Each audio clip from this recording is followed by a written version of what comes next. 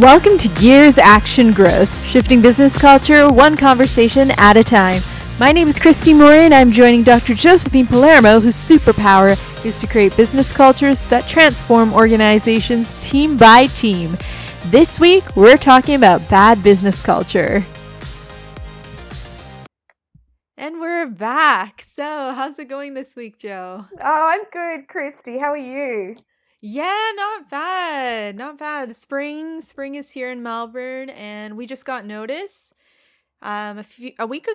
Count all my days, I think. But we Yes, nearly can a week ago. reopen, or non-essentials can reopen in a few weeks. Yay! Yeah, so one of the businesses that you own is a shared workspace, a co-working space Yes. in the Abbotsford, Richmond area in Melbourne. So a shout out to Higher Spaces. Yes, absolutely. We are right on the river. It's such a beautiful spot. I can't wait to get back there, and I know that so many of our members are going to love it there very soon. Yeah, so that's exciting for us today. So today we're talking about bad business culture, Mm. and specifically what makes a business culture bad, and how does someone avoid joining a bad business culture, and if a business has a bad culture, how would they flip it to good culture? So that one might be next week. We'll just see how it goes. So starting off, what prompts us to talk about this today? Well, Christy, I've had a number of different clients who actually asked me a question about bad cultures because always end up in organizations where they would describe the culture as being negative and or bad. And so I thought that other people might have the same questions about, why they end up in bad cultures and what to do about it, because it can be absolutely crippling and really devastating for people. Definitely, especially when work is something that we spend so much of our lives and our time in. It could really affect the rest of our lives. For sure. Yeah. So, what are some key attributes that we can identify together for what makes a business culture bad?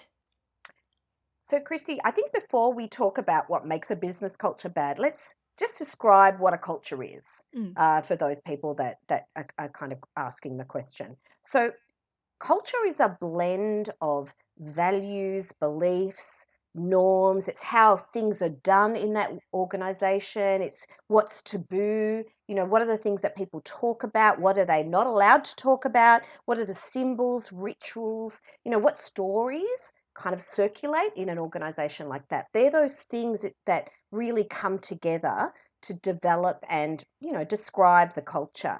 And culture in particular really drives our way of working, the way in which we interact socially in the workplace, and also what we focus on, what we reward, what we recognize in others. So it's a really critical aspect because it can have a negative or positive impact on individuals and the company as actually in relation to performance, happiness, and engagement. So that's culture. So then let's talk about bad culture. Now, we're labeling culture as bad today, but that's really a shortcut way of saying that the culture is ineffective in helping businesses achieve its goals. Because if a culture is having a negative impact, then that's going to lead to negative consequences for the organization as well. You can't have people aligned and really, going above and beyond to achieve a goal if there's some negative impacts from behaviors and mindsets and also ways of working. So that's why we're sort of talking about it as bad. I think it's important to also talk about the impact of culture because many of the people I think working in organizations um, are probably just putting up with culture or they might be blaming themselves. So that's why I also wanted to talk about bad culture because I want to kind of almost get it out of the taboo place that it's in and assure people that if they are working in bad cultures, it may be something that they're doing. It might be a perception that they have, but more generally, it's probably not. It's not their fault. It's because a culture is made from a collective understanding of the ways things are done in a particular organization. And that comes from the leaders, it comes from their peers, it comes from other people in the organization, it comes from the organization's history too.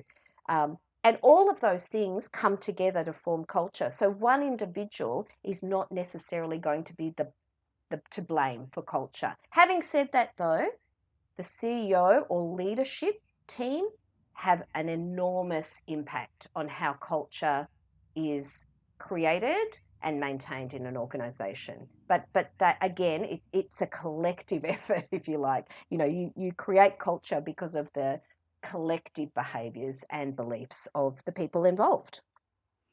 I once heard from somewhere that in organizations, that impact of culture is mainly from top down. It's very difficult to go from like bottom up in terms of employees trying to change their culture upwards. Like good leadership is what is a key attribute of making it good. Yes.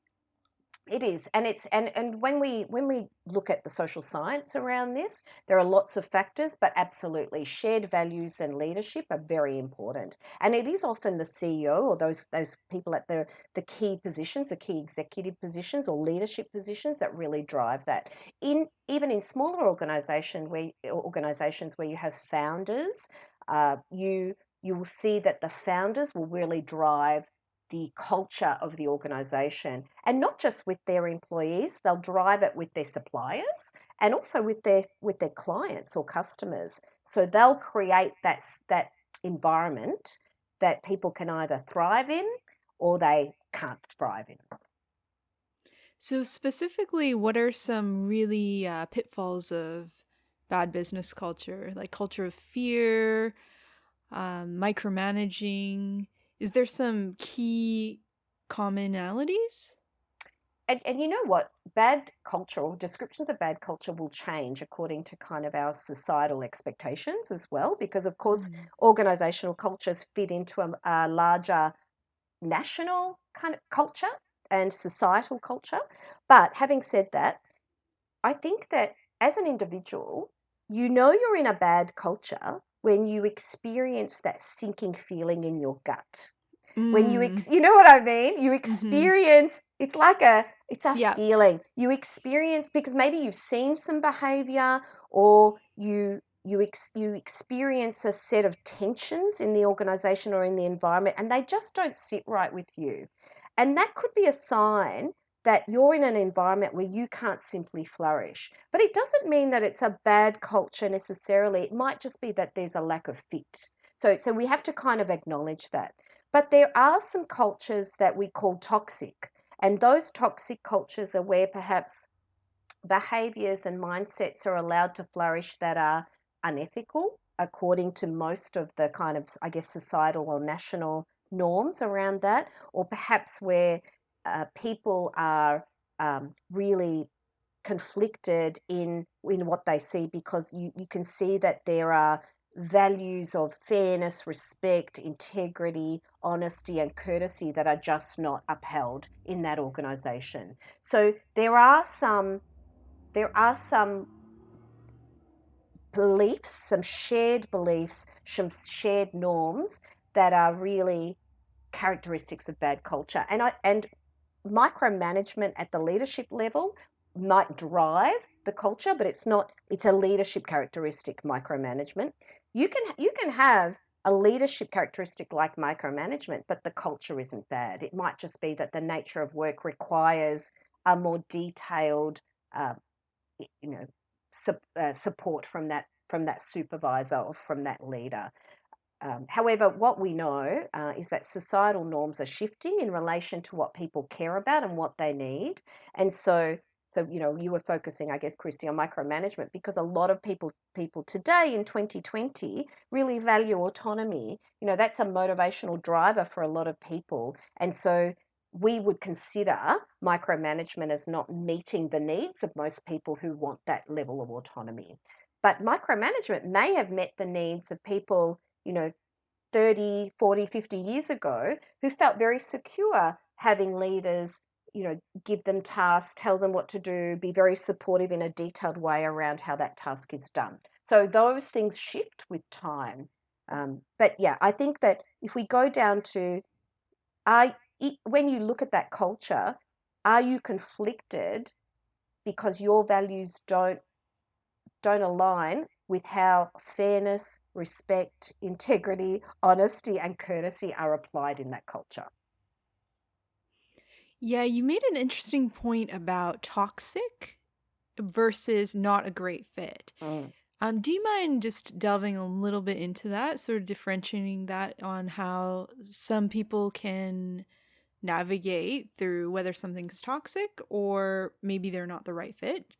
Yeah, that's a great question. I think that where you have a culture that is toxic, for me in particular, is where you have an organizational culture that has a leadership style that's very closed, where their feedback loops are not there, so employees can't speak their mind. There's a real lack of trust in the organization. There's a culture of blame in the organization.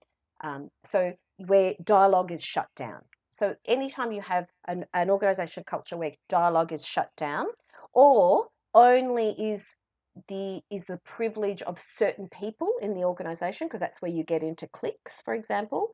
You will have, for me, a toxic culture, because that's where um, that small number of people who are creating the norms in the organization are going to create them to benefit themselves. So they may not be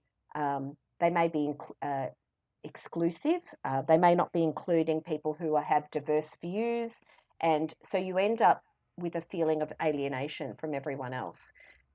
I think that we've experienced, for example, in the fall of a lot of the big financial institutions in Wall Street, where those cultures were described as toxic, and they were described as toxic because the small amount of people making decisions and creating the norms in organizations were driving certain values that were forcing people in a way to behave illegally or to behave scrupulously, without considering other people around them. So I think that those cultures are where you also get people who don't feel like they can speak up, and then you have to get whistleblowers to really break open some of what's happening in those cultures. So toxic is on the extreme end. It's where you see behavior where people are dialogue is shut down, but you see behavior that really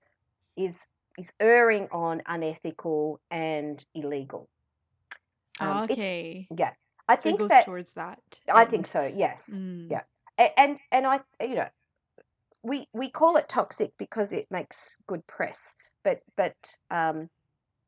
toxic, what we mean by toxic is, if you think about the metaphor, is the environment poisonous?